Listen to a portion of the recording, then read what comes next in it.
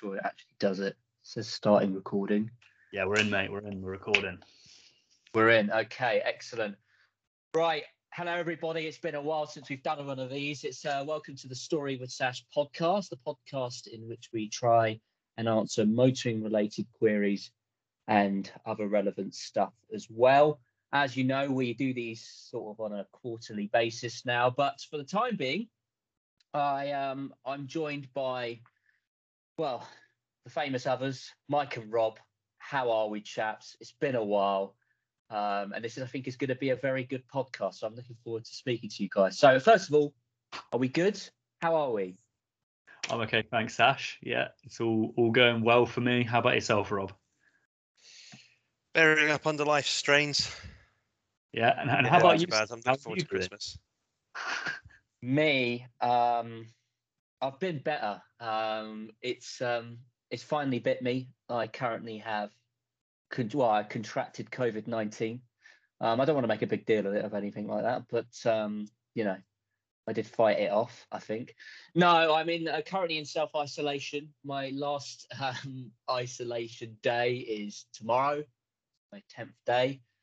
So yeah, I haven't been out of the house in, well, over a week or whatever. And for those of you who might be listening to this, well, actually, it applies to everyone in the world, really, to be honest. You've probably heard of Omicron. Yeah, it's spreading around quite a lot, and particularly the part of the country I live, where I live is not far from London. It's quite a hot spot at the moment, so I think it bit me while I was there. So, but I'm on the mend. Haven't had my booster, but because I was planning on having that, but then I caught COVID, so couldn't have it yet. So, but yeah, it's just kind of like having a flu, really. Not a very nice one.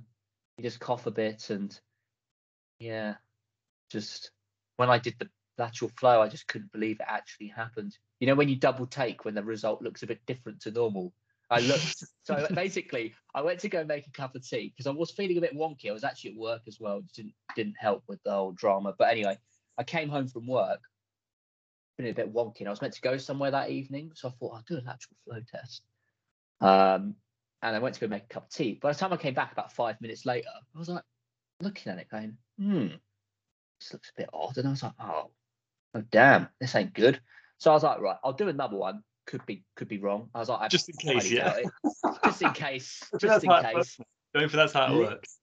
No, but literally what happened was I literally stood there and watched it, and the two lines just came instantaneously, pretty much. And they weren't like faint lines or anything. They were very clear and distinct. And I was like, yeah, there's no ambiguity here. I've definitely got it. And then did a PCR and it did the same thing. But yeah, but I'm all right. For my information, because we don't have lateral flow tests in the UAE. So how do you just have to carry one of these like lateral flow tests around with you in case of emergency now, or like how does it work? You can get them delivered for free next day, or you can just go and pick them up from a pharmacist for free. So you don't carry them around, but you can get them wherever you want. Right. Okay.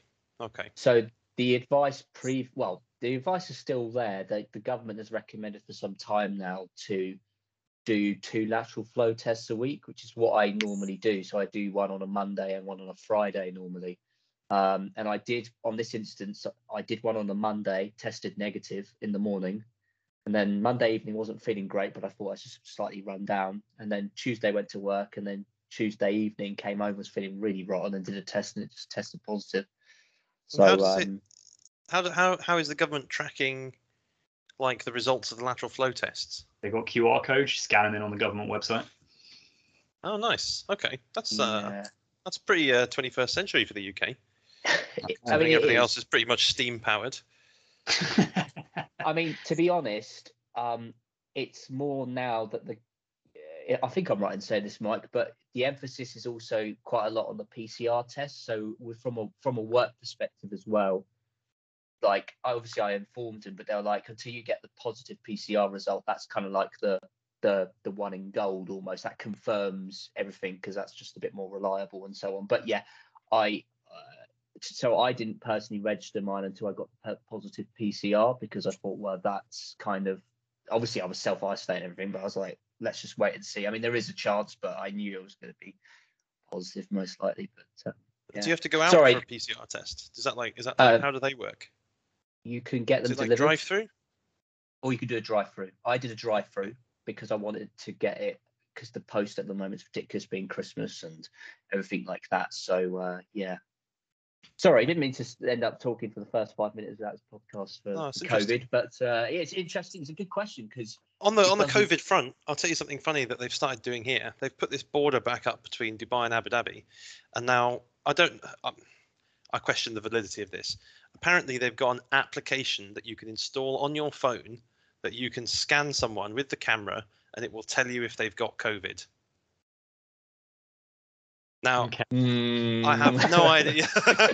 Now, okay, Abu Dhabi's bought into this in a big way, and there are these there's like actual scanners that I think are like thermal camera scanners, but apparently they call it like electromagnetic like discharge or something, like EMD, and it's like some kind of weird thing, and it looks at your electromagnetic spectrum, and then on the basis of that recommends whether you should go for an antigen test or not.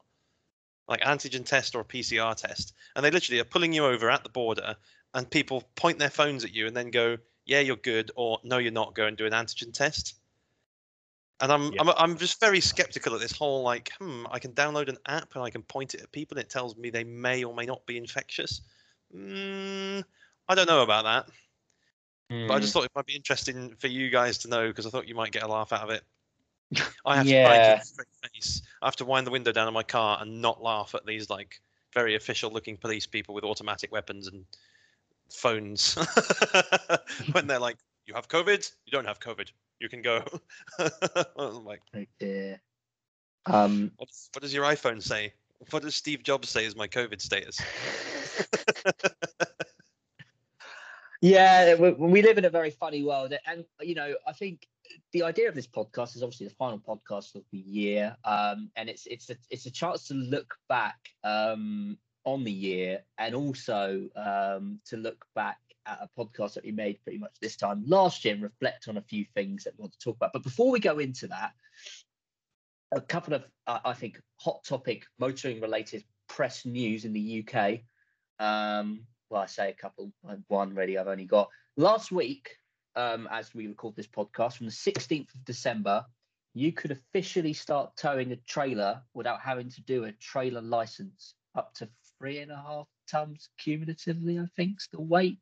Yeah. Or 3.5 tons. Yeah, something like that. Mike, you're celebrating, and it's good news for the petrol head in the UK, because that means that they can ultimately buy another car that doesn't necessarily isn't roadworthy, and they can tow it if they have a trailer and a tow bar. When you say it's good news for the motorist, it's good news for you, Sash, because you only buy cars that aren't roadworthy. Yeah, you can actually tow your cars back now. So you can tow your cars to even wider. You laugh, but all of my vehicles, as of this morning, are now road legal. Hang on a minute. What this has actually done is given you some inconvenience, because if you've got a car that's not road legal, you can now go buy a trailer, which is cash you have to spend, which is a trailer that has a very specific purpose because you can't use it for other things. You can then have to get your car fitted with a tow bar, which is more expense, just to drive your unroadworthy car to the garage. Then when you've done that and the garage has fixed it, then you've got to try and then you've got to take a taxi from your house to the garage to pick up your new roadworthy car. Whereas before, you could just sell your car for scrap and then you'd have a much better life. Yeah. You should have sold your car for scrap. Although you saying that there, Sash, that all your cars as of yesterday are roadworthy, that's put me in a bit of an embarrassing spot because not all my vehicles are roadworthy. Are they not? Is your 330 suffering? The 330 is physically roadworthy. It's just not legally roadworthy. It's got no MOT and it's rapidly about to have no insurance. So it's sat in the garage, tucked up. I need to sawn it really in the next kind of week or so. So me and Sasha swap positions, Oh no, well, that's okay, like I say, because I think Sash has got a solution to your lack of roadworthy vehicles based on last week's podcast. I suppose that's a bit of news right there. The reason why it's not roadworthy is because I've bought the truck, haven't I? I've got a new vehicle. Yes, actually, this is a good point. Because when we last spoke, actually, a couple of things have happened. So, Mike, tell us about the truck. Tell the viewers, tell the listeners. I bought a new truck. So my new vehicle is a 2011 Ford Ranger Thunder, the Wow. double cab one. So it's got all the back seats, it's got the heated leather seats in the front, you know, the whole lot. And yeah, well, I needed a sports utility vehicle that was sporty and had actual utility. So I bought the actual sporty utility vehicle, which is a truck. You bought a pickup truck. You didn't buy a sports utility vehicle. You bought a pickup truck. Yeah, but we've had this discussion before. Which is hilarious because you're sitting there in like a tartan shirt with your big mustache and your beard, and you look more and more like a redneck every day since you've moved to Devon, and now you've got a pickup truck. I was going to say, I can imagine Mike suiting a pickup truck very well, actually. All you need now is a cap that has like some irrelevant baseball thing on the top of it, and then you'll just look the part. Mate, I would go and get mine. It's downstairs, but I feel like it's too far away, so I'll leave it there for now. But no, I do see the way it looks like I'm sort of leaning into a look, but I'm absolutely not. I needed the pickup truck because it's convenient, and I needed it for the convenience. I'm a man of convenience, and I needed that to shift a load of stuff. And I've already done it. I've already used it many times for its intended purpose. I got it off-road the other day as well. Got it in four-wheel drive, taking that around some farms. So you know, I've fully utilised all of its utility, really. And you've been picking up straw or something in the with the boot? No, because obviously I've just moved into the house, so we've been doing lots of construction and demolition and all that kind of crap, decorating. So we're taking stuff down to tip. You've done what every British person does when they move house. They immediately start destroying it when they move into a new one. I swear everyone I know who's bought a house recently has done exactly that. They move it and just destroy it. Because a mate of mine bought a van. He didn't buy a pickup truck like you, Mike. And Matt, he's been on the podcast before. It's. I mean, I was going to say this vehicle is primarily for your house renovation, isn't it? Really, that's the main reason why you bought it.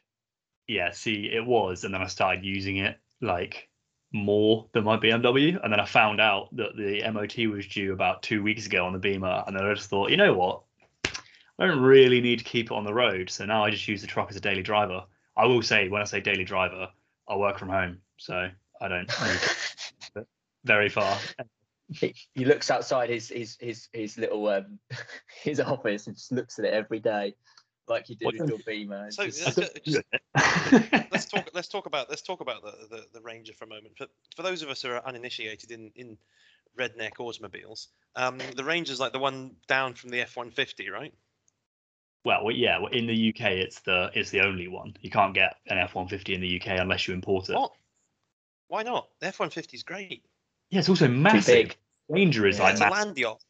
Yeah. I'm always staggered. Like whenever I go back to the UK, I'm just like, why are all the cars so small? Like, how the hell am I going to get this Golf that I've rented into this tiny car parking space? Like, what the fuck is all this? I'm used to like being able to throw my Golf into a space that has enough room for about 18 motorbikes to be parked around it.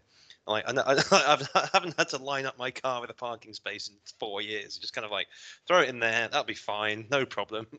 I will say I've now got that issue where if I go into a car park and I'm in the truck, it's got a tow bar on the back as well. So even if there's like a wall behind me or something, I can reverse back until the tow bar is touching the wall. Sometimes the front wheels are still over the lines. And I'm like, how is this designed for a fully... like the Ford Ranger isn't a big vehicle, particularly the 2011 one. This is like so it's not, you might see them driving around the new ones. They are absolutely massive. There's a generation before that that's kind of big. And then the one before that is like the old generation. That's what I've got.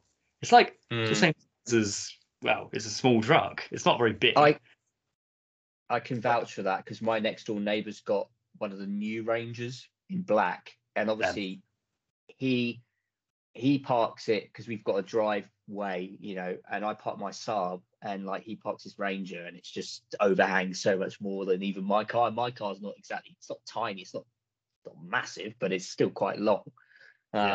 So Mike, in the time, because how long you had it now? Like a couple of months, since October? Yeah, 2 months, yeah, about mid-October. Yeah. And any problems? Is it all plain sailing or? Well, I bought it sight unseen. So, Well, wasn't it a case that your dad went to go see it for you on your behalf? yeah. So Dad's down in Cornwall, and this truck was down the south end of Cornwall, and it was a little bit too far for me to go. Well, it wasn't too far for me to go, but he was a lot closer than I was. He was only about half hour away. So he was like, "Look, I'll go and see it." He's had trucks in the past, and so he was like, "Okay, I'll go down." He takes a look at it and goes, "Yep, all fine." So I say, "Right, green light, take the money, go and buy it." He brings it back, and then when I come down that weekend to go and see it, I lifted up the bonnet, and this is after we've handed over all the money, all the rest of it. It's now legally my vehicle. Opened up the bonnet, and I looked at the bell housing where the transmission connects on, and it was just like jet black. The whole thing was jet black. I was like, ah, oh, bloody hell. And like the back of the engine on the block was all wet, and it was just absolutely, there's no other word, it was pissing oil everywhere. Like the whole back of it was just oil, completely top to bottom. And I was like, oh no, this is not good at all. Turns out, luckily, I say luckily, it's quite a common issue with Ford Rangers of that era. Right. So it needed the rocker cover gasket replacing, really, is what it was going for. And I already knew, because basically I also bought this truck with zero service history. It had absolutely none. 10-year-old truck, zero service history. Nice. But I trusted it because I'm a very trustworthy guy. And also in the back of it only came with the instruction manual. And then in the back of it, the guy who owned it before, he'd had it since like new, and he'd written every like 10,000 miles what he'd done. That was the only service history. Ballpoint pen, the back of the instruction manual for it. And it wasn't like, it wasn't like the service manual or anything. It was just the user hand guide for whatever sat in the glove. And but it had it all in there. Yeah, every 10,000 miles he had done the full stuff. He'd replaced a lot of things on it, and it had like new parts put on over the years, and it drove fine and all the rest. So yeah, but I thought, you know what? It's had no service history. Day number one, I'm going to get it booked in, new cam belt and a service. And when I found out that it was pissing oil everywhere, I thought, well, while I'm there, while the engine's apart, I'll just get them to put new gaskets in. Got them to do that, and it's fine now, running good. It's all happy. Interesting. I will say, well, the reason I gave it the okay was because it was super cheap. Like this was unbelievably cheap compared to all the other trucks. So of course, there's well, trucks are quite expensive actually. I only found this out when you were looking for them, and we're talking like it's $5,000 to really get into one at least, right? There or thereabouts. That's the market. That's like really bottom end of the market. I went to go and see one for $5,000, and it was the guy who had it. It was a 10-year-old Hilux. No, it was a 10-year-old Isuzu. Tell a lie. And he'd used it down the dockyards, and it had been parked on the docks for 10 years, and it was just complete, like it is gone. He was trying to sell it for $5,000. I was like, no way, absolutely not. Yeah, it's that sea salt air, isn't it? Yeah. All right. Okay. Well, so you've got a truck and you've become a redneck. So what's the plans for the Beamer then? Are you going to keep that? Are you going to not keep it? Sash. Yeah. Dilemmas. I can't get rid of it. I can't bring myself to get rid of it. But it is now taking up space in the garage. Well, this is it, isn't it? This is it. I still think it's worth putting an MOT on it soon, even if you're not planning on using it, because why not? Well, I'll wait until I sell it, and then if I'm going to sell it, if I sell it, I'll MOT it and then sell it with 12 months MOT. Well, that's fair enough. Because nothing wrong. It flew through the last MOT, so, and I haven't used it. Well, yeah, this is true. Well, I've had a similar situation. Well, so since we last spoke on the podcast, I had said at the time I hadn't actually got my new car, but I think I'd put the deposit down at that point. I am now the proud owner of a Fiat Barchetta. Similar sort of time frames to you, Mike. Yes. Forgot that was about around the same time. Yeah, it was literally around the same time. I actually got it sort of towards it's like middle of October, so I've had it for just over 2 months now, middle to late October.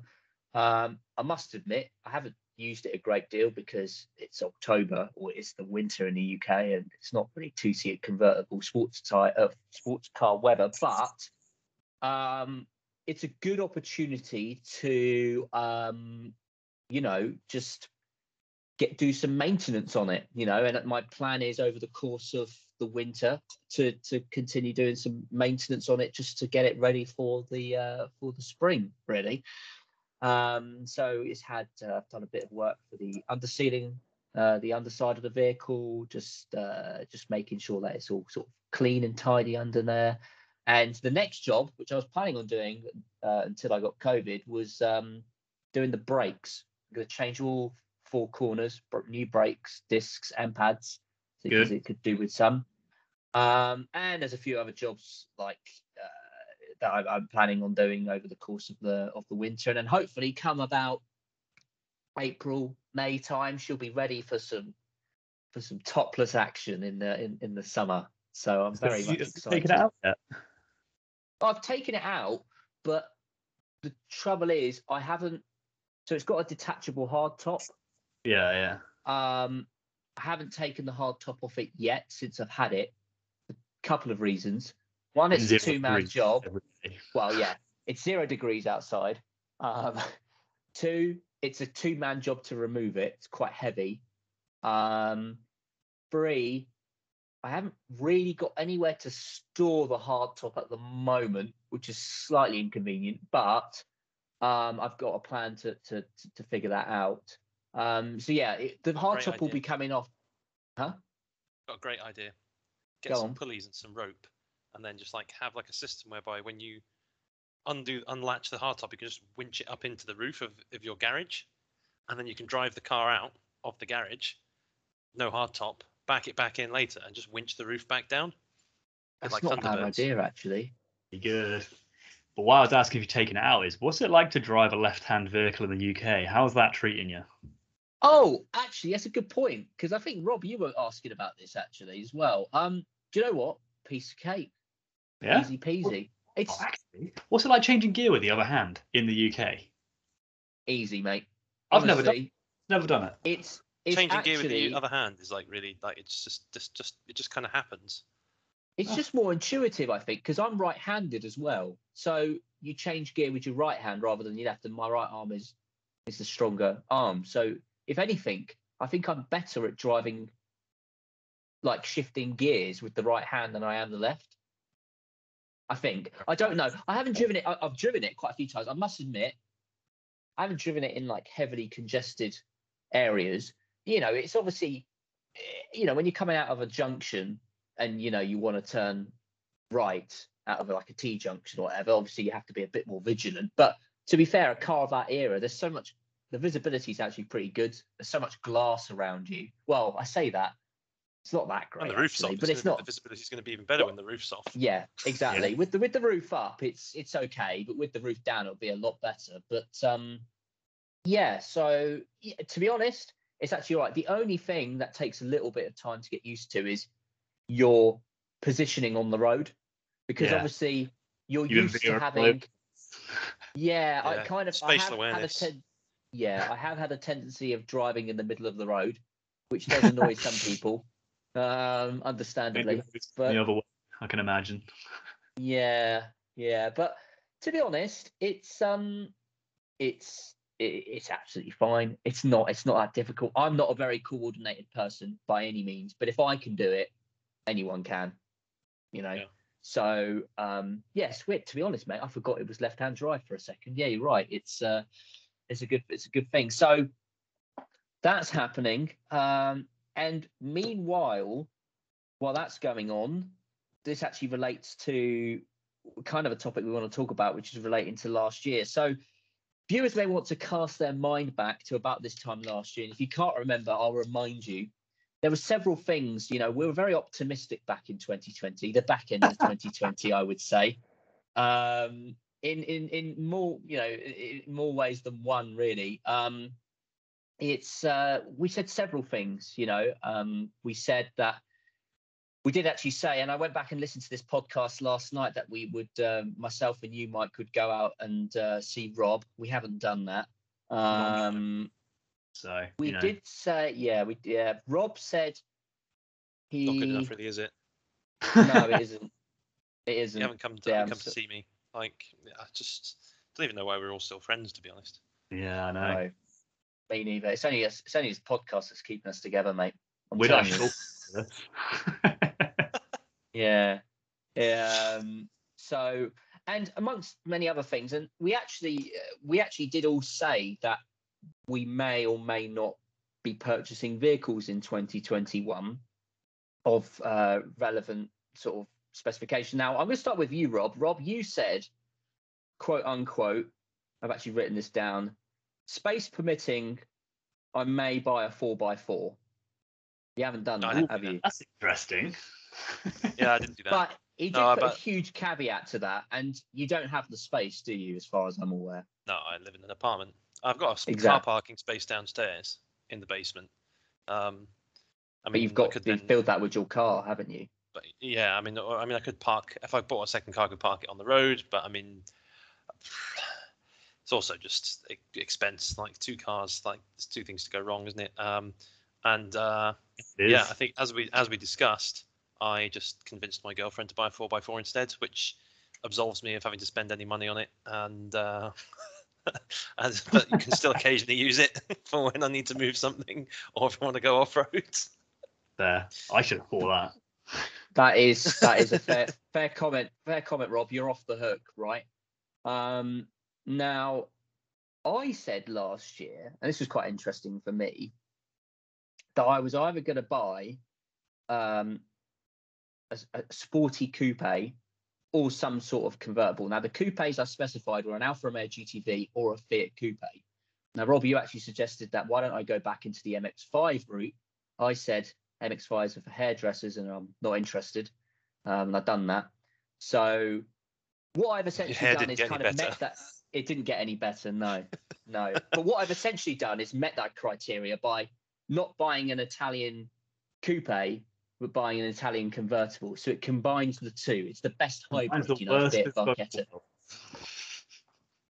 No, yeah, I think that's okay. The thing is, I think reasonable. Mike's trying to like dig him out of a hole here because we all said Mike's made some bold promises and he knows where we're going. I've saved this one deliberately to last, really. So, quote unquote, Mike said back in 2020 that 2021 was going to be his year, and that he would either buy. I'm not making this up. And I've actually recorded it, and I'll send it to you guys on the WhatsApp later as well, or from the podcast. He will either buy a BMW E46 M3 or an Audi S4. Now, credit where credit's due, right? Let me just check. What's the date today? 22nd, isn't it? Yeah. As we record this, he's still got 9 days left of 2021. But I almost would, I'd bet all of my vehicles that you're not going to buy one in the next 9 days.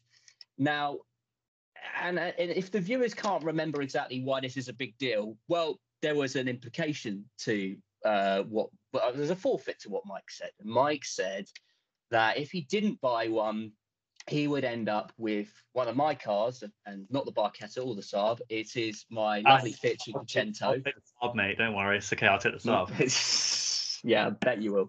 And as of today, it's just perfect timing. It had a fresh MOT put on it today, Mike. So, thank you. Do you have anything to say for yourself, or?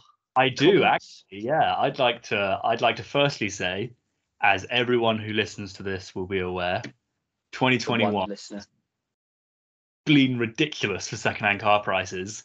So the E46 M3 immediately went out the window. That was not happening. Basically, the day after I made that comment, E46 M3s went up by about $5,000. And then I will say, the S4 nearly happened. The S4 is still, I'm still looking, but the reason that the S4 made it onto the list is because it was powerful, all-wheel drive, and convenient. What I did instead was spend the same money on a truck. Because as you said, trucks aren't cheap. So I ended up looking at the price of the S4s and I thought, well, if I want something that's convenient, it's going to be okay in the winter around the country roads and things, is the S4 really the one to go for, or should I spend the same money on a pickup truck? So I ended up spending it on a pickup truck instead. And I know that was a poor decision from a bet point of view, but it was the correct decision from moving crap out of my house point of view. So that's Rob, my. what do you think about this? I'm not trying to dig myself out of the hole. These are reasons. They're not justifications. I'm not trying to excuse myself. They are just the reasons of things that happened. You know. Sounds like there's drill to me. There's a big difference between a pickup truck and an Audi S4, Mike. A Ford Ranger. You can't see that. Truck. I'm not sure you should be part of this podcast, to be honest. Yeah. I mean, it's a sporty vehicle. It's just not that sporty. In what way is a Ford Ranger from 2011 sporty? Depends what sport you're doing. What? If you're in equestrian, it's a sporty vehicle. Like? The performance 60? 0 to 60. Oh yeah, it'll do 60. It will do. it will go from 0 to 60 miles an hour. Yeah, eventually. I think it's got like about 140 horsepower and about 200 and something pound-foot of torque, around that mark, give or take. Wow. So pretty. It's only got 200 foot-pounds of torque. No, I believe it's got to have more than that. What engine's it got on it? 2.5 4-litre diesel. No, sorry, four-cylinder diesel. That's a big engine to only be kicking out 240 brake horsepower. Oh, 140 brake horsepower, 200 torque, mate. 200 foot-pounds of torque. Anyway, I'm not interested in Mike's truck. He's clearly in love with his truck because he just wants to talk about that all the time and doesn't want to talk about how he didn't buy an S4 and didn't buy an M3. So now he's going to end up with a Fiat Cinquecento. So now he's going to have to do that, yeah, which is also terrible. Like yeah. The thing is, though, Mike, if you wanted a practical vehicle, you should have just waited for the Fiat. You should have just waited for the Fiat. Isn't it, mate? Yeah. Just that like I said many times, you can fit many things in that car because of its unique boxy shape. Yeah. So I could probably fit your car. No, I'm not even going to say that. Fit in the back. Well, the thing is, so someone might call eyebrows if you said that. I want to see the Cinquecento on the low bed. Well, you say that. The load on that bed can fit a ton. And how much does the Cinquecento weigh? Under 700 kilos. So if I broke it all down into parts, I could fit it in the bed. That's a good point. We never said that Mike had to run your car for a year. You just had to have it. No, you just have to have it. Yeah. Oh, do I just have to have it? Oh, so I can parts it. Well, you can't take my beloved vehicle apart. I mean, you can put it back together if you want to, but you can. But yeah, I think it's only fair for you to drive around in it. If you can't have a high performance Italian vehicle like that just sitting on your driveway doing nothing. You could of course just mail it back to Sash part by part. Like sort of somebody who's like it's not a jigsaw puzzle, mate. Yeah. I subscribed to the new Mike Fiat Cinquecento magazine. You know those magazines you used to get adverts for? Like it's like 300 magazines and they only ever did 50. So you'd have like 3 bits to a thing and I'm like, where the rest is my set? To be fair, there probably isn't many more than 300 parts on Sash's car, so Not anymore. Yeah. I mean, it's probably down to about 300 parts for all the ones that have fallen off. That's a fair comment. I mean, yeah, it could be a bit like an Airfix, couldn't it? You just sort of get a part by part and just start assembling it together. So it would be a great thing. Yeah, but in all seriousness, Mike, we need to arrange for your delivery of your new acquired vehicle. You deliver it whenever you feel like, mate. Don't feel like you need to rush. I know, definitely. To be honest, I had anticipated doing it sooner rather than later, but due to COVID, that's sort of delayed a few things. So don't worry. It will be with you very soon, and you'll enjoy it. I mean, I've literally laid everything out for you. It's got fresh MOT. It's got enough oil for you to do the next service in June. All you need to do is just buy an oil filter, and that's all you need to change in it. Oh, so I'm literally it as well, am I? Crikey. Well, you can't let Go down to Euro car parks and get your oil filter for £5.50. Do you know how much I bought? Do you know how much I actually bought an oil filter for that car for? Is it just a coffee filter? No, it literally. I'd once bought one from Euro car parts for under £1. Under £1.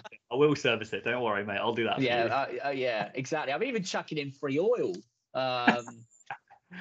And to be fair, the next service only requires an oil filter and oil change. It doesn't apply the plugs because I did that this year. And the other bits. So yeah, and it's only done under 600 miles in 1 year between MOTs. So yeah, it doesn't do a lot of miles, that car nowadays. So yeah, so that's that. So yeah, that's to be honest, I've been waiting literally the whole year, and I've been sending reminders to Mike at the beginning of each month, going, "You only got X amount of months left, and X amount of months left." And to be fair, he's still got 9 days left. So if he manages to pull out the bag, fair play.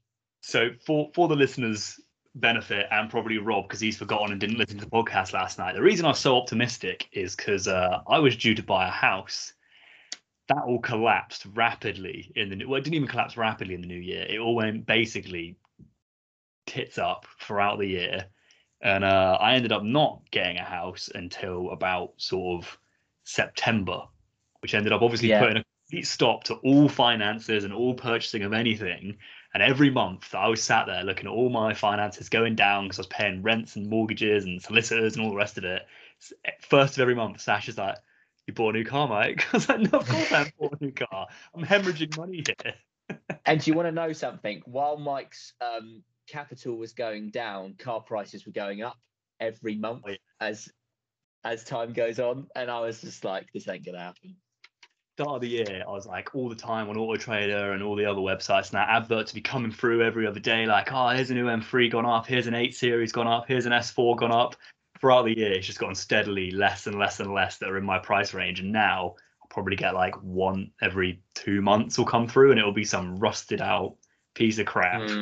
Well, I'm not buying that. So how was your year overall then, Mike? Yeah, it wasn't my year. 2021 being your year. Being your year. In summary, 2021, not so good. You managed to buy another house. Yeah, I have moved in now, and I did buy a truck, so it wasn't all bad. To be fair, he did buy another vehicle. It wasn't the vehicle. I mean, if your year is buying a Ford Ranger pickup truck, I think you need to have higher aspirations. But I think, Mike, I'm sorry, but yeah, you made a bet, and oh yeah, like I said, I'm not trying to get out of it. I'm just giving the reason I didn't make it. So that's fair enough. That's very noble of you. And with that, well, actually, this kind of goes on to maybe topics of conversation for next year. But before we go into that, Mike, you want to talk about something pressing. You want to talk about something related to electricity. Well, I suppose this does go into next year, and I'm going to preface this by saying I've learned from my mistakes, and I am making zero commitments at all in any way, shape, or form. This is more of a speculation, we'll call this one. Okay. But no, I've been looking at DIY electric vehicle conversions, and I was just wondering kind of what everyone's thoughts on the matter were. And I know I've mentioned this to you before, Sash. Something like the Fiat Cinquecento would be a sort of perfect candidate for that kind of thing, because out of the factory it came with absolutely bugger all horsepower anyway, so you could just fit a fairly small motor in it, and it'd probably be all right, especially for a little round the town car. But if you're going to do a DIY conversion, what cheap, easily obtainable vehicle would you put it in? That's my question to you. I mean, first of all, I wouldn't, because it sounds like a terrible idea. But why? Right. Rob, explain yourself. You are going to... Basically, what you're saying is, I am so committed to not buying a new car that I will take something that is already a perfectly functioning machine, and I will jack with it myself, who has absolutely no R&D budget, experience, qualifications, and make something better than I could possibly go and buy from Tesla or somebody else. And added to which, hang on a minute, batteries are notoriously dangerous and explode and catch fire. Motors Yeah, probably pretty straightforward. Like that bit is probably going to be all right. And then you're going to try and somehow hotwire it into a network of charging stations in the UK, or are you just going to charge it from your mains electricity in your house? Yeah, see, Rob, this is why I prefaced it with saying that I'm making no commitments because I've got bugger all idea. Not going to commit myself to anything because I'm not sure how stupid my idea is. This is why Well, if he commits himself to anything, he's going to end up with another Fiat Cinquecento on his driveway.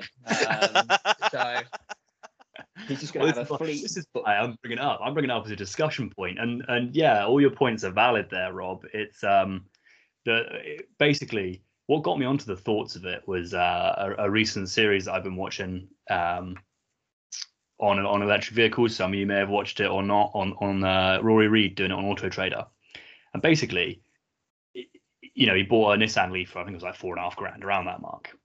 But if you go out and you buy batteries, motors, and inverters and all the rest of the crap, you're looking at spending, you know, 10 grand plus just for a basic bulk standard piece of kit, and then you've got to know how to fit it all together. And I obviously know that there are huge downsides to using an existing vehicle as well, but surely for 5 grand, if you've got a car that already works, already has a battery pack, already has a motor, inverter, everything, it's all designed to work together, how hard can it be to transplant it? Turns out the answer is very. But is it actually? I have no idea, Mike, and I think it's a really good question. Because fundamentally, well, this is the thing. Quite simple. Yes and no, but like what Rob was saying is, oh yeah, why would you get a perfectly functioning car and make it worse? If you got a car that was potentially not functioning, but one that looked significantly better and had a lot more of that cool factor.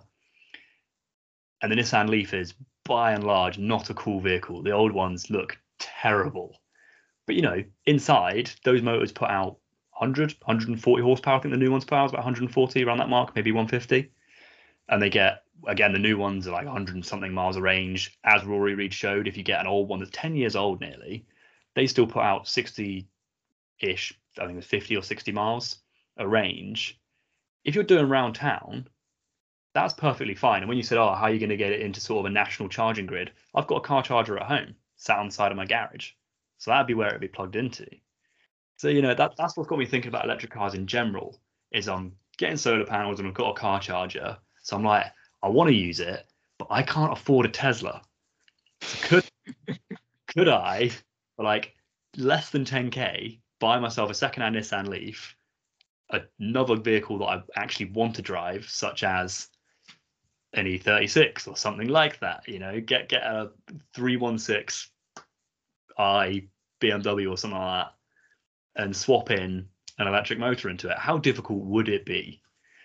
And it turns out reading up on forums really hard. So, don't know. Like transformation from you know, sensible man who lives in Bristol and has a BMW to nutcase who lives in Devon and drives a pickup truck and thinks he knows best has been almost staggering in the 3 months you've lived in Devon. Also, Rob, you're sounding a bit faint, mate. I don't know if it's me, but can you hear me? I don't. Hello? I can hear you. Yeah, it's just very faint, or I don't know. Mike, you getting the same? Yeah, he's a bit faint. Yeah. A bit faint. I'm just thinking of the listeners. You know, this high quality. You'll have to cut that out, Sash. You'll have to cut this out. I know. Anyway, so. Oh, that's better. That's better. That's better. Yeah, It's probably dodgy internet. But yeah, Rob, no. I mean, I see your point, Mike. I see your point. Well, what I think there is Rob, you've hit on is a business idea, not like for self-converting cars, because that's just dreadful, and trying to get it roadworthy and like MOT'd and certified for use on Her Majesty's highway is going to be probably the biggest obstacle there. But imagine this: if we could buy just like the chassis, batteries, motors, running gear, and electronics from Tesla, not the bodywork because they look terrible, and then you could buy them wholesale from Tesla, and then people could bring a nice body to you, say for example a Jensen Interceptor, and then you could put a Jensen Interceptor on an electric body, and then what you'd have is a Tesla that looks like a Jensen Interceptor. Now that people will pay money for. They will, and they do. And if you're in the classic market, that's already a thing. People do it. You know, you can get like a Jaggy type electric conversion. And if you're talking about wholesale, not Tesla, but Ford have literally sort of announced that 2-3 months ago. They just announced I think it was the motor that they announced fairly recently, but they're also going to be bringing out their inverter and battery packs and other bits and bobs that go along with it. For exactly that reason, instead of doing crate motors that you get from performance companies like Chevy and that, and you can in America and you drop them in or whatever, or I suppose Cosworth would be the one in the UK. You just buy a motor from. Mhm. Ford are going to be doing the same for electric vehicle parts. They want to go down that market so that people can convert their own vehicles with somewhat reliable parts that actually, essentially, I guess, plug and play without overusing the term together. You can just kind of get them and make your own vehicle electric because it's going to be such a market. People want to do it. But Caterham, are the Caterham going to come out with like a self-build electric Caterham? Do you reckon must. something like that? I was thinking of Caterham. Well, I have to ask my mate Max because he works for Caterham. But I was just thinking when you were on about buying a kit that you could like have all the running gear and just put a different body on. My mind kind of went to Caterham initially. I suppose I've got a question for you two. Go on. Sorry to interrupt. Uh, Currently, obviously, the UK is in the process of flushing itself down the toilet. Do you think per mile it'll be more expensive to fill your car up with electricity or petrol? Given current electricity and petrol prices in the UK. I've got an answer for this, but Mike, I'll let you go first. Well, it's significantly more expensive. If you ignore capital, I'm only talking about operational. It's significantly more expensive to fill a petrol car per mile. Interesting. At the moment. Yeah, and if you charge it at home, if you do it on the public road, if on a public charger, you're basically one and the same. Does it cost anything to use a public charger? Yes. Yeah, public chargers are expensive. But the thing really? is, though, Mike, the thing is, I haven't looked at this exactly, but there's a new show out on Discovery Plus, and it's actually got me quite interested in electric vehicles in terms of the concept. Not that I'm interested in getting one. You remember Fifth Gear, right? We all grew up with Fifth Gear, watching it on the channels alongside Top Gear, or whatever. They've now done a spun-off show, or their main show now is called Fifth Gear Recharge, which is all basically just focusing on electric vehicles. But as part of the tests that they do, they often compare them with the internal combustion version, or hybrids, or like cars with supercapacitors. It's a really interesting show. The reason why I bring this up is because depending on the vehicle and the range, even if you charge it from a like a public charger, depending on where, I still think it might actually work out probably not much cheaper, but still slightly cheaper than if you were going to fill up your car with diesel or petrol at the moment with the prices where they are. Maybe. I don't know. Don't quote me on that exactly. But they did a very interesting experiment between a Vauxhall Corsa, so two Vauxhall Corsas, one, the normal one, like a 1.2 petrol, and the other, an electric version. Mm-hmm. And they did all the maths and they did all the calculations for like a 4-year lease deal, right? That obviously everyone does nowadays because the world, well, the UK more specifically. Which do you think came out cheaper over the course of the 4 years? This includes running costs, and this includes not running it on cheap electricity from home. This includes the prices that they are today from like running it from like a public charger in like a car park somewhere in like Lidl, right? Or something like that. From a public charger, and also comparing a car against its petrol variant, considering petrol variants are by default cheaper, I'd say it's petrol. I reckon you're cheaper off over a 4-year lease deal. You're cheaper off petrol. Interesting. Rob, what do you think? I think I'm probably going to have to side with Mike on that.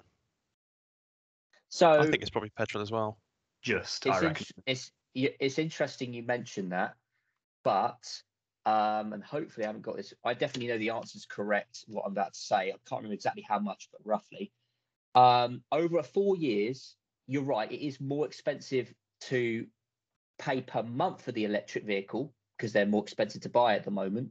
However, even if you take that into consideration with servicing, the average miles per year, which they put is like 8,000, I think, or something like that, and charging from like public chargers, you are better off per year in the electric car, and you save about over £500 per year. So over the course of a 4-year lease deal, you're saving over £2,000, even though your monthly repayments for the car are are more. However, there's obviously caveats to this. This is obviously based on today's prices and assuming that nothing changes. Obviously, if you go for an electric car at the moment as well, I don't know exactly how it works, but you do get a mild subsidy with the government. But even so, what I think is ultimately going to happen, right, ultimately, is at the moment, it's cheaper to run an electric car than a petrol car or a diesel car, right? That makes sense. But that is purely a government incentive to try and get people out of their old cars and into electric cars, right?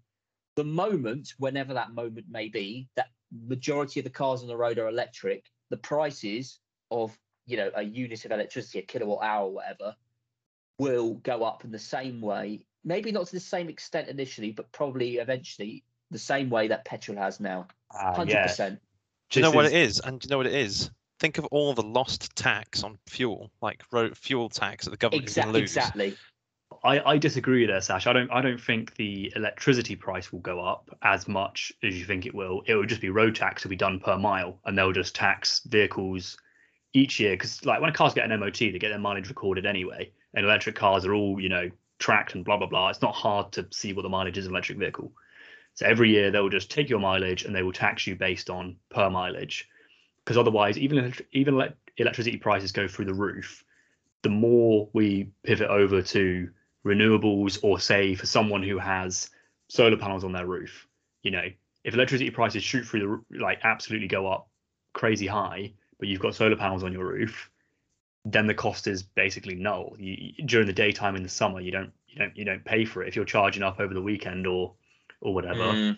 As battery packs become more prominent over the next 20, 30 years, I'm not saying they're the correct answer. I'm just saying they will probably become a thing or more common in the next 20 to 30 years.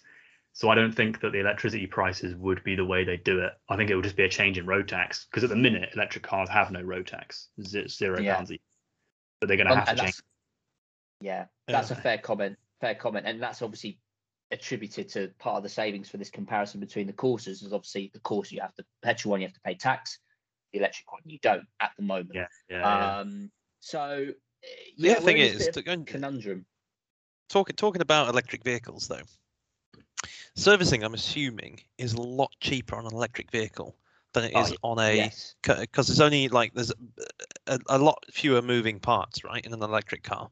And there's barely any consumables. It's not like you're rinsing through oil every day. Yeah, exactly. So I mean, your servicing, that's something that's never going to really increase in costs, you don't think? There's a lot of stuff like suspension and all that kind of stuff that also could go wrong, especially in the UK, where there's you've got more potholes than serviceable tarmac. But the thing that concerns me, batteries, because batteries wear out. We've all got mobile phones. We've all, you have a mobile phone for a few years and it can only hold the same, half the charge it used to hold. How has that been addressed? Has that been addressed yet with the electric car market? Yes and no. So there's two parts to that, I guess, from what I've seen. And the first part is that the degradation of the batteries has been drastically improved over the past 10 years. So now I think most of the sort of, I guess, top end, and I'm not sure what the normal mid and low end electric cars are, but you're looking at, I'll take Tesla for an example. Their batteries over a 20-year lifespan, or 25-year, around that mark, are only supposed to reduce down from 100% to about 90, give or take, % of their original capacity. So that's part one, is they don't go down to the crap level they used to be, because they've got things like the heating and the cooling in the systems now to make them run more efficiently and optimize them as they go through their life. And the second part of what do you do once you do actually have to get rid of a battery, I have no idea. I think they're still trying to fix that. There's a lot of ideas floating around about using them for things like power blocks in houses to sort of mate up with the grid and things, but there's no firm plans yet about anything. There's just ideas. I was going to say that's a good one, actually, using used electric vehicle batteries as a if every building, that domestic building, had a big bank of batteries to even out its own peaks and troughs of energy demand.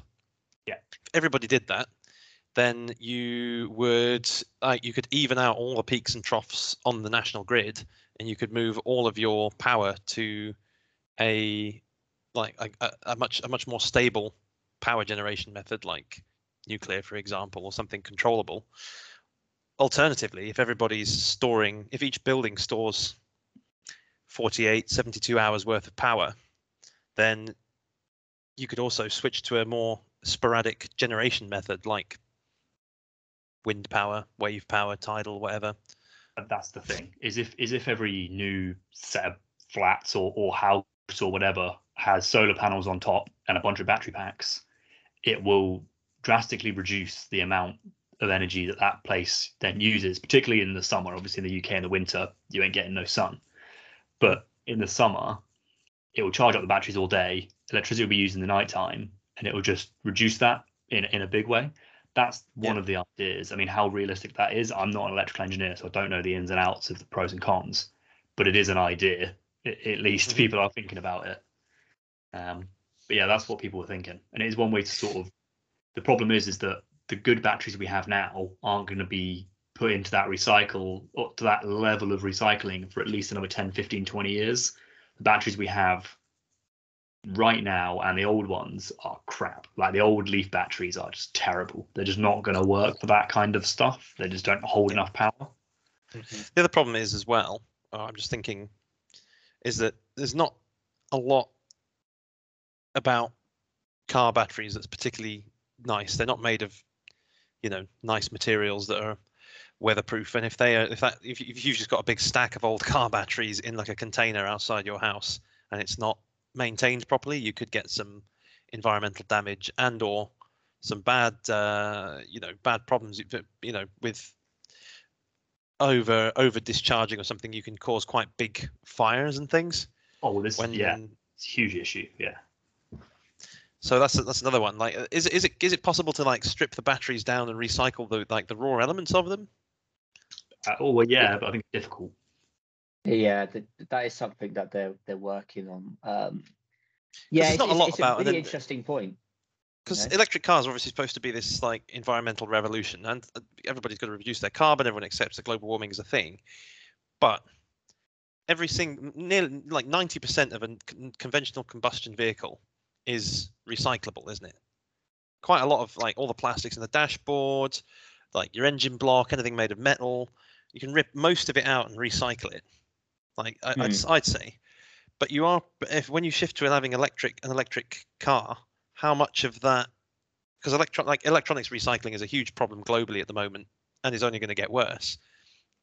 If you're then adding hundreds of thousands of tons in 10, 15 years time of batteries made of lithium and rare earth elements that are particularly difficult to recycle or dispose of, is that sort of okay, we've reduced carbon from the atmosphere, but at what cost? What are we going to have to do to make sure that isn't another problem that we just have to like?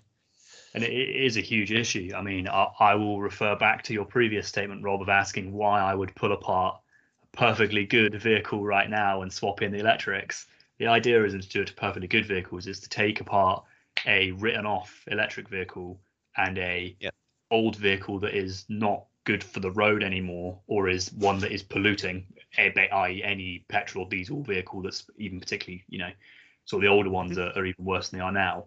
And if you've got a written off electric vehicle, instead of going to all the hassle of recycling the batteries and the motors and blah, blah, blah, and then getting this other vehicle that is crap or is also written off to some degree, and taking all the parts out, melting them down, or doing whatever you need to do to them and recycling the plastics, if you can just swap those together and then recycle the leftover bits, surely that's better than recycling everything to do with the vehicle.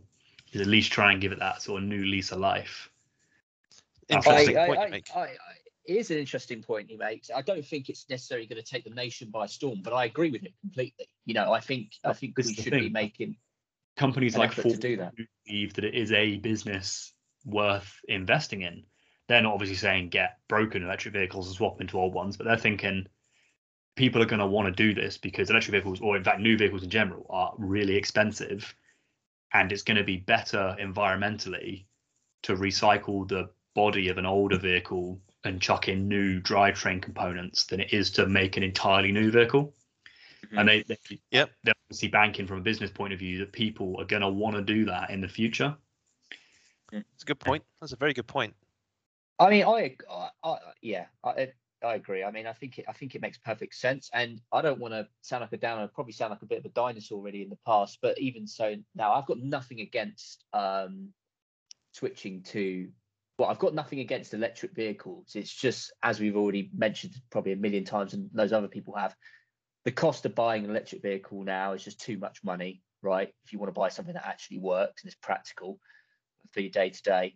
And as we've just discussed as well, is that where exactly, well, not only is where the electricity is coming from, but what happens to these vehicles when they do eventually die, and what are the implications from a net CO2 carbon perspective going forward from there. But I would 100%, if they were affordable, I would have an electric car, like I would.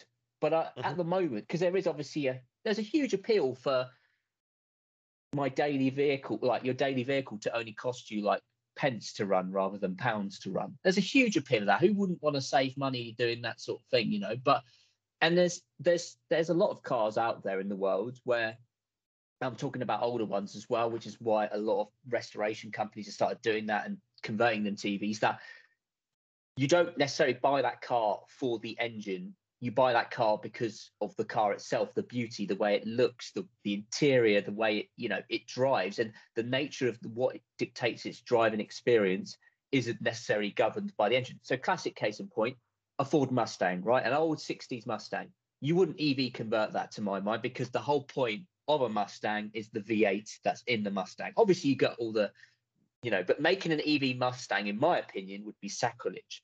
But making an EV Land Rover Defender, you don't buy a Land Rover Defender because of the engine that's underneath it. No, you don't buy, because they're terrible anyway. You buy it because of the way it looks, its utilitarianism, and if you can make an EV version of that works, why wouldn't you have that?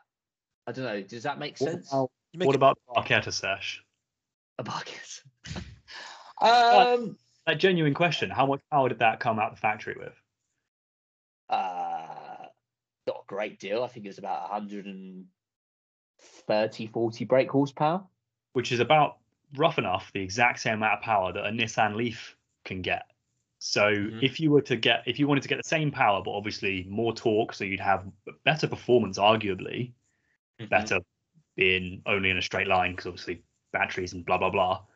But if you were to swap in electric vehicles, say, for example, obviously you wouldn't do it to a functioning vehicle, but say you blew your motor up, and it was like, I don't know, for some obscure Italian vehicle like you want to drive, it cost you 5 to 10 grand to get all the parts and shipped, and if you were going to get labor and had to fit it all in instead of doing it yourself, and it became financially viable to instead swap in an electric motor, would you do it? Would you debate doing it?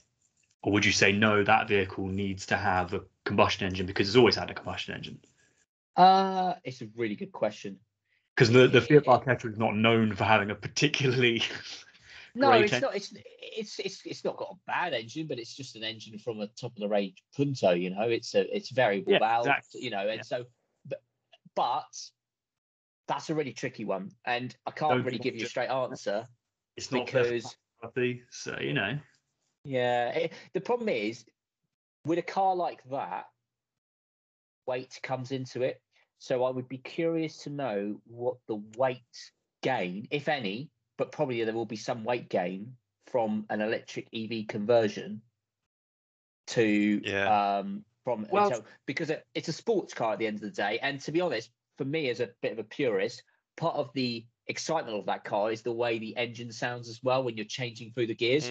So I would probably say no to that car, not because the engine is particularly anything special. You could have an engine from an MX-5 in it probably, but it shifting through the gears in a sports car and having a lightweight car overall is the appeal of that, And if you're adding half a ton, say, for argument's sake, by making it EV, you're probably going to spoil the handling. It's probably not going to be as I don't know. If that is the case, I would say no. If there wasn't a weight gaining penalty and it wouldn't spoil the way it drove, then I would be tempted to have an EV conversion. things to consider. I completely agree with your whole point about, it's definitely nice to have a car that you change through the gears. It makes like the noise. I completely get that. On the handling front, it's something about your EV conversions, Mike. Yeah, there is going to be a weight gain, and that means that when you convert an EV car, you are going to have to do something to change the suspension. Probably have to fit slightly longer springs so that the additional weight doesn't change the suspension geometry when the additional permanent load is added. So you would have to change that. But for you, Sash, like, it shouldn't handle the handling characteristics. If you change out the springs so that it still rides at the same height and the suspension geometry is in the same way, that should keep your handling the same. But the thing to consider as well is batteries generally are fitted very low down in the car, reducing the center of gravity, which means that you could also argue that you're going to be fitting stiffer springs and lowering the center of gravity. That's only going to improve the handling. Yeah, and I will say on the front of the on the weight, is it used to be the case, and that's why they've got this kind of horrible association with adding half a ton of weight. It's because that was back in the day when EV conversions were like old school lead acid batteries, and you would literally add half a ton. But these days, you're talking about adding maybe 75 to 100 kilos worth of batteries. But what you have to bear in mind is, depending on which vehicle you do it to, modern ones a lot of the time not so much because they're made out of space age materials that are quite light. But on older vehicles, the engines weighed a bloody ton. Like they were made out, they're heavy. Of like, chunky materials. They weren't these fancy old aluminium blocks or anything. They were chunky old things. So when you end up doing it, it might not be a huge weight gain. And electric motors obviously weigh less than engines do. So once you take that into account, sometimes you're only adding, you might be talking 70 kilos, which is the weight of a person. Which ultimately, it is a weight gain. If you're racing around a track, you wouldn't want to add 75 to 100 kilos for no reason. But for a day-to-day driver, it's not going to affect the handling at all. Yeah. And you won't need to remember, there's something else to consider, which is great about electric vehicles. And remember I told you guys about the whole thing we have here in Dubai where you've got an app and then a man comes with a truck and fills up your car at your house? Yeah. And how convenient that is. You don't have to go to the petrol station. Imagine that every day. You just come home from work and plug your car in and just put it on charge. And this is what I was going to bring up, and I know it's been spoken about in great lengths. At the moment, things are fine if you are in a position like yourself, Michael, even like somebody like me, could retrospectively, you can have somewhere to park your car and you have a plug point, right, to charge it outside your house. Obviously, that's not easy if you live in a flat, and they are working ways around that as well. But did your house come with that plug point, Mike?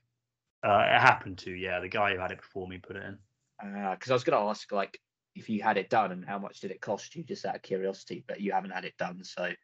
No, although my dad he got his put in, and I don't think it was all that much because he got it done at the same time. Basically, the expensive bit is getting the electrics done because you need to get a qualified electrician round and the cabling and blah blah blah. He got it done when he was having his solar panels put in, which I think is strangely the person who had my house before me got it put in just that. That's all they had done, and it seems a bit weird to do that. But obviously I'm hooking solar panels up to it now. But it isn't cheap. You are right on that. It's not a cheap thing to do just by itself. Yeah. So I mean, go on. Changing. Sorry. Also, like, it's something that I've been thinking about a lot recently because I watched a video on CarWow about them testing a Tesla versus the e-tron from Aberdeen down to London, and it made me do some research because I was chatting to some people here about like up and coming projects and this kind of stuff at work because there was basically expressions of interest were launched. I don't know if you guys know, they've just recently opened the first nuclear power station here in the UAE, which is 4 reactors, and it's going to be 1/4 of the country's like electricity generation from 4 reactors. But they've released a thing now like expressions of interest for another 8 units, or another. They're basically going to take the power station to 12 units total. So another 8 reactors, so another 2 plants. And on the flip side of that, they've also said that next year there's going to be a whole pile of electric vehicle incentives. So they're going to, like the UK subsidizes the price of buying an electric vehicle. At the moment, electric chargers here, like public chargers here, are completely free to use. So Yeah. if you go to the supermarket and there's an electric charging point, you can plug your car in and it's free. If you have one installed in your house and you use it, that doesn't count towards your electricity bill. It's not metered. It's kind of like a fixed cost. Interesting. So using That your is electric car, interesting. like filling up your car with electricity, is a fixed cost versus a as much as you need it cost. And then when Yeah. you're out and about, it's going to be free. And I was like, all of these things I'm starting to think to myself, I wonder, like, actually, when you get down to it, how much that would cost. Okay, yeah, the cost of financing the vehicle in the first place is going to be the main part of it. But if I never have to go to a petrol station again, I can always charge up at my house, and it costs me a fixed amount every month, no matter how much I use it. Is that going to offset the amount of the cost of the finance? Well, Yeah. I mean, like I say, in the case of the course, for example, I gave it, it appears that way. But yeah, no, it's really interesting. So I'm gonna try and start to wrap up some of this because it's been really interesting conversation. I'm gonna before I end properly, I'm gonna say it's gonna be an interesting question actually because we're all in slightly different situations, and Rob, obviously, you're in a different country. How long do you think it will take from now for you to be buying an electric or getting an electric vehicle, whatever way, shape, or form? Like, how many years' time do you think you may end up with one?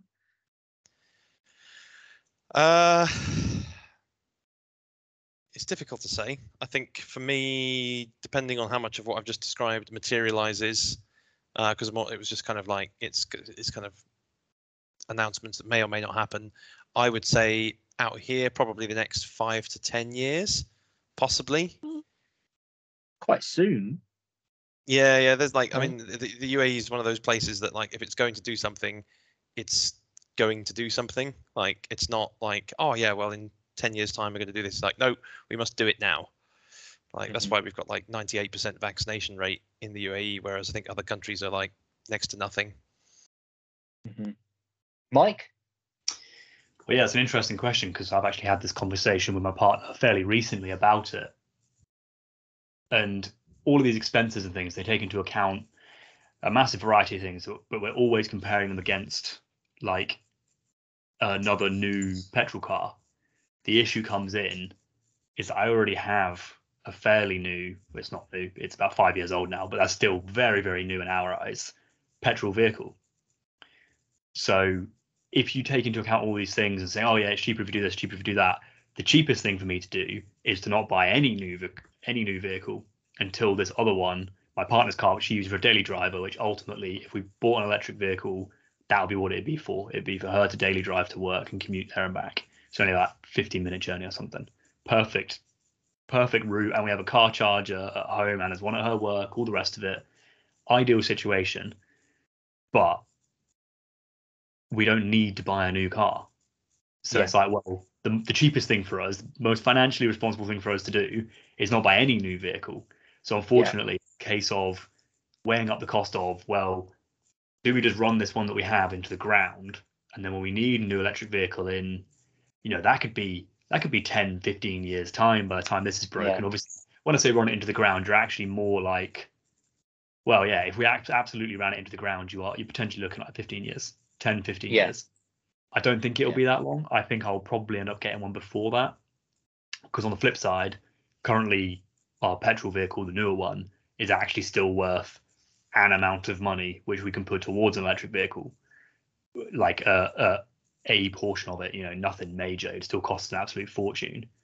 So we're probably not going to do it anytime soon, just because there's no justification for it. We wouldn't actually be saving any money right now. No, but I would sense. like to think 5 to 10 years, particularly because in 5 years' time, the good electric vehicles that are coming out now will be 5 years old. And as the next 5 years goes on, the market will become more and more saturated with newer electric vehicles, provided obviously the supply chain issues that we have don't end up being a long-term thing and prices stay high. If the market sort of begins to balance itself out with inflation and all the rest of it, there will be 5 to 10-year-old electric vehicles on the market, which should be, provided their batteries say what they're going to do, still pretty good. In fact, very good.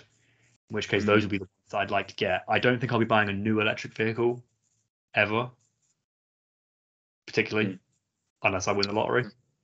No, But I completely agree. I mean, what you said just makes complete sense. I mean, for me personally, I don't think I will be getting one as a daily. I don't think I'll be getting one full stop before the government stops selling. Basically, by 2035, when the government says it will stop selling electric new internal combustion engine cars, I don't think I'll be getting one before then, personally, unless petrol keeps going at a stupid price as it is at the moment, and it gets to like £3-4 a litre or something astronomical like that, that they force people out of their cars. But I can't see them going to that level because I just can't see it happening. But you never say never. No, I just thought it was an interesting question, so that's why I thought I'd ask it. So it's an interesting one. So basically what we're saying is the only thing really stopping any of us from owning an electric car right now is the financial aspect. Yeah, I mean, the aspect for me is I already own another vehicle. If I was in the market for a car right now, I would buy an electric vehicle. But I bought one. I bought a different vehicle, an internal combustion engine. I don't know, 3-4 years ago now. But if you could buy, so okay, electric cars, good ones, are more expensive than a good new one. Like, think about the new car market for a moment. And I know out of the three of us, none of us are that fond of the idea of buying a brand new car. But say, for example, you could buy a new electric car for the same price as its petrol equivalent, diesel equivalent, internal combustion equivalent on a comparable finance package. Would either of you two be tempted to pay that monthly finance package? I know that all of us are like finance, but would you be tempted to pay whatever it was, £200-300 a month, knowing that you would never have to pay whatever you pay at the moment for fuel?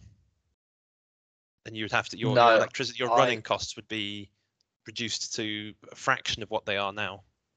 I wouldn't right now, and I'll tell you for why. And the reason why I've deliberately left a time gap in my say, when I said I'd get one, is because the infrastructure isn't ready, and I don't think, say, a typical lease deal is 3-4 years.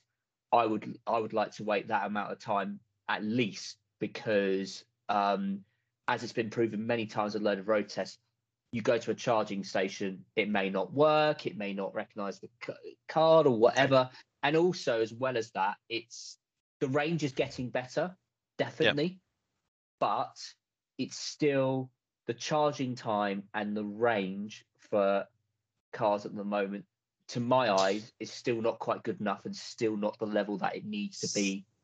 See, Sash. Yeah, I don't agree with you on that point. Well, I think there's 2 points to it. Is in our situation, all of us, and I'm counting your partner in this as well, Rob, all of us have 2 vehicles at least. Yeah. If you were to drive to work, well, could you not, essentially, if you were to keep the Saab or whatever, for doing long journeys, if you needed to, for whatever reason, drive to Aberdeen tomorrow, you could do it in the Saab. But for day-to-day getting to work, would you not then prefer to do that in a car that costs you nothing to do it in, to just have them as sort of a vehicle? It's a big if, though, Mike. Like, if somebody gave me an electric vehicle, of course I'm not going to say no, but I wouldn't pay a finance or buy outright another electric vehicle at this current stage in time to have for the day-to-day journees. Okay. Yeah, I agree. If I have a Saab that could just perfectly do the job, and I can go about it, it's just not what it's just not worth it, right?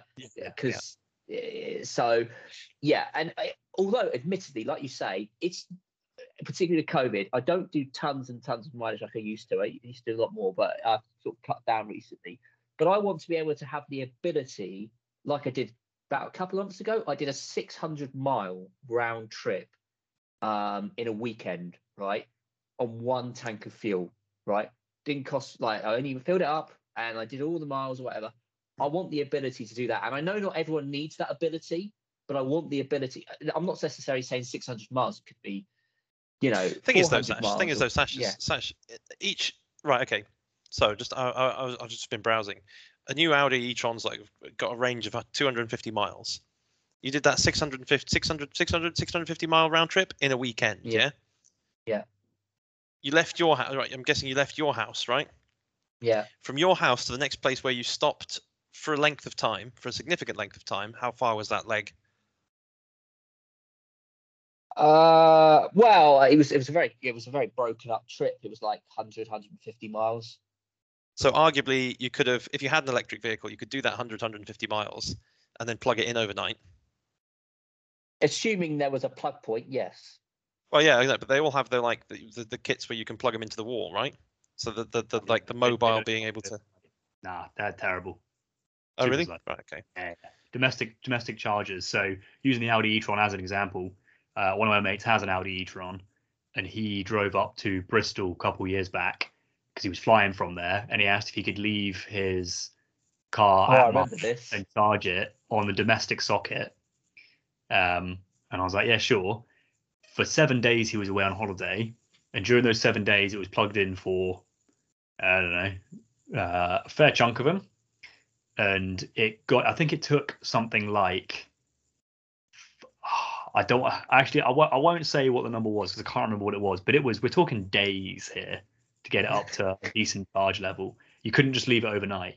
Now, if you use a domestic car charging bit instead of the 3-pin socket, yeah, it's like double or triple as quick, and you can leave it overnight. I think most vehicles would do about an 8-hour or 10-hour charge, top to bottom. Okay. That's if you have an actual dedicated car charger. Yeah, and Okay. if I did, because like I stopped at my parents' house in that trip, right? They live in a flat as well, so not having that ability, obviously that's a problem. And there's no way, like Mike just highlighted, that I'll be able to plug it into a 3-pin socket unless I want to travel about 5 miles or whatever. Because I was just literally was there for one night. That was it. Yeah. And then I went. So my journey was like But Hertfordshire to Brighton, Brighton to Yeah. Hertfordshire, Hertfordshire to Manchester, Manchester to Hertfordshire. So, and I was. Could you have gone Hertfordshire to Brighton and back? Because how far is that? That's what, like 80 miles? Just 100 miles? 100, yeah. So you could have done that leg. You could have done that leg on one charge, slept overnight, charged the car back up. The Manchester bit might have been a bit more difficult. You probably want to cut this down in the edit because we're just chatting shit now. No, I know, but no, I get what you mean, mate. It could be plausible, and I think in the near future, maybe 5-10 years time, it will be plausible, perhaps. But at the moment, as things stand, they're not quite there yet. But again, and it's interesting because obviously like the UK is a completely different situation to where I am, because like everything, the country's not very big. Like everything I want to do in my car is within a round trip of a battery charge.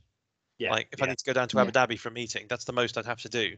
Like, and then it'd be there and back, and it's like 200 kilometers, which is half the battery charge. Or if I want to go up to anything I want to do is within. So if I had that like charger station fitted in the house, I could do that, and I wouldn't have to worry about charging up anywhere else. And like I said, all the like publicly available chargers here, they're not so many at the moment, but there's more and more and more are coming. And what is really interesting here is, like you mentioned about your solar panels, is that here like supermarkets and stuff have like shaded car parks, and more of those shaded car parks, they're using solar panels as the shades as opposed to like stretched out material. So where you've got those shaded car parks with the solar panels, you've got charging points, a handful of charging points in the car park. So if you go to a place, you just plug your car straight in. What would be really interesting. Say that here in the UK, a lot of supermarkets and stuff have it as an incentive to use their supermarket over other ones where it's a free car charger. It's a free car charging port in supermarket car parks. So they're public.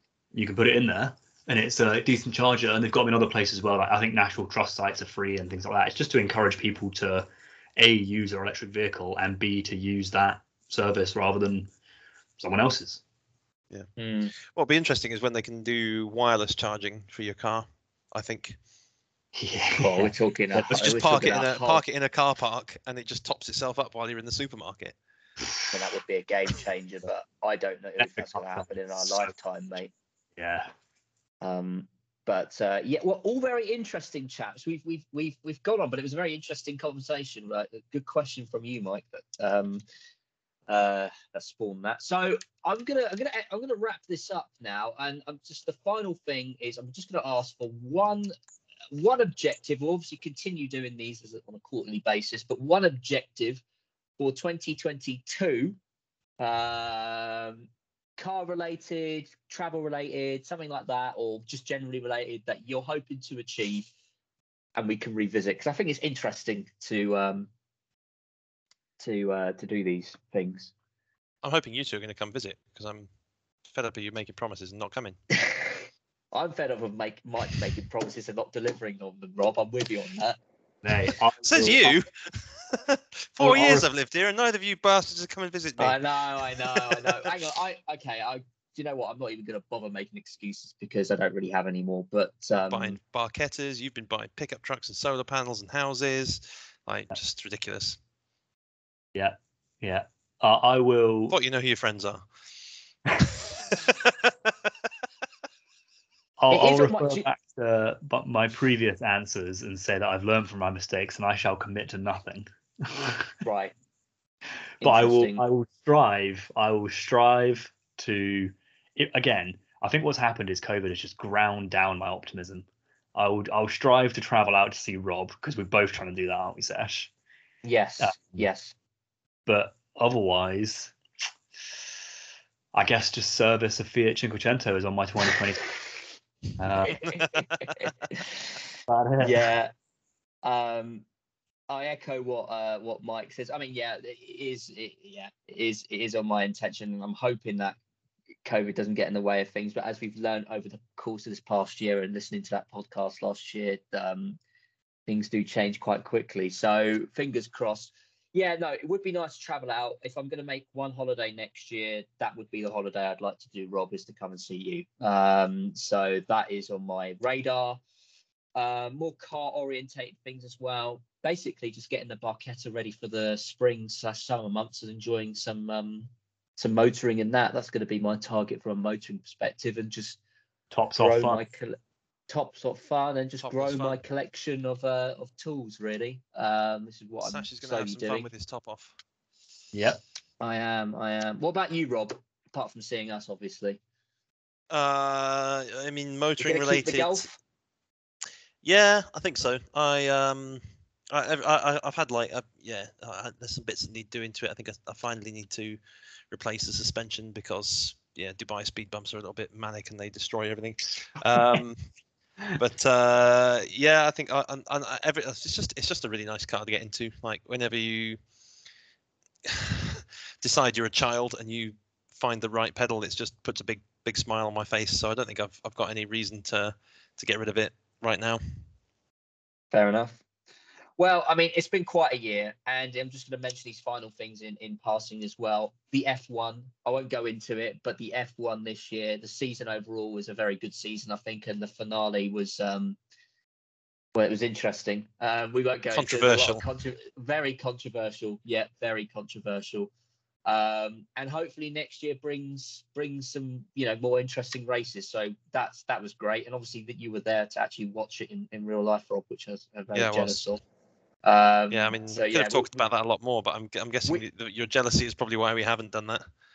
Partly, yes. I'll speak to you about that off microphone.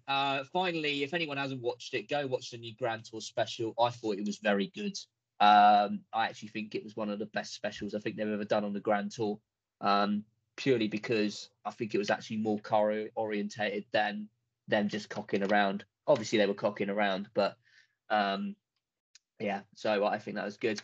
So, viewers, it's been a great 2021. It's been a good year. We look forward to speaking to you again in the new year and listening to our dribble.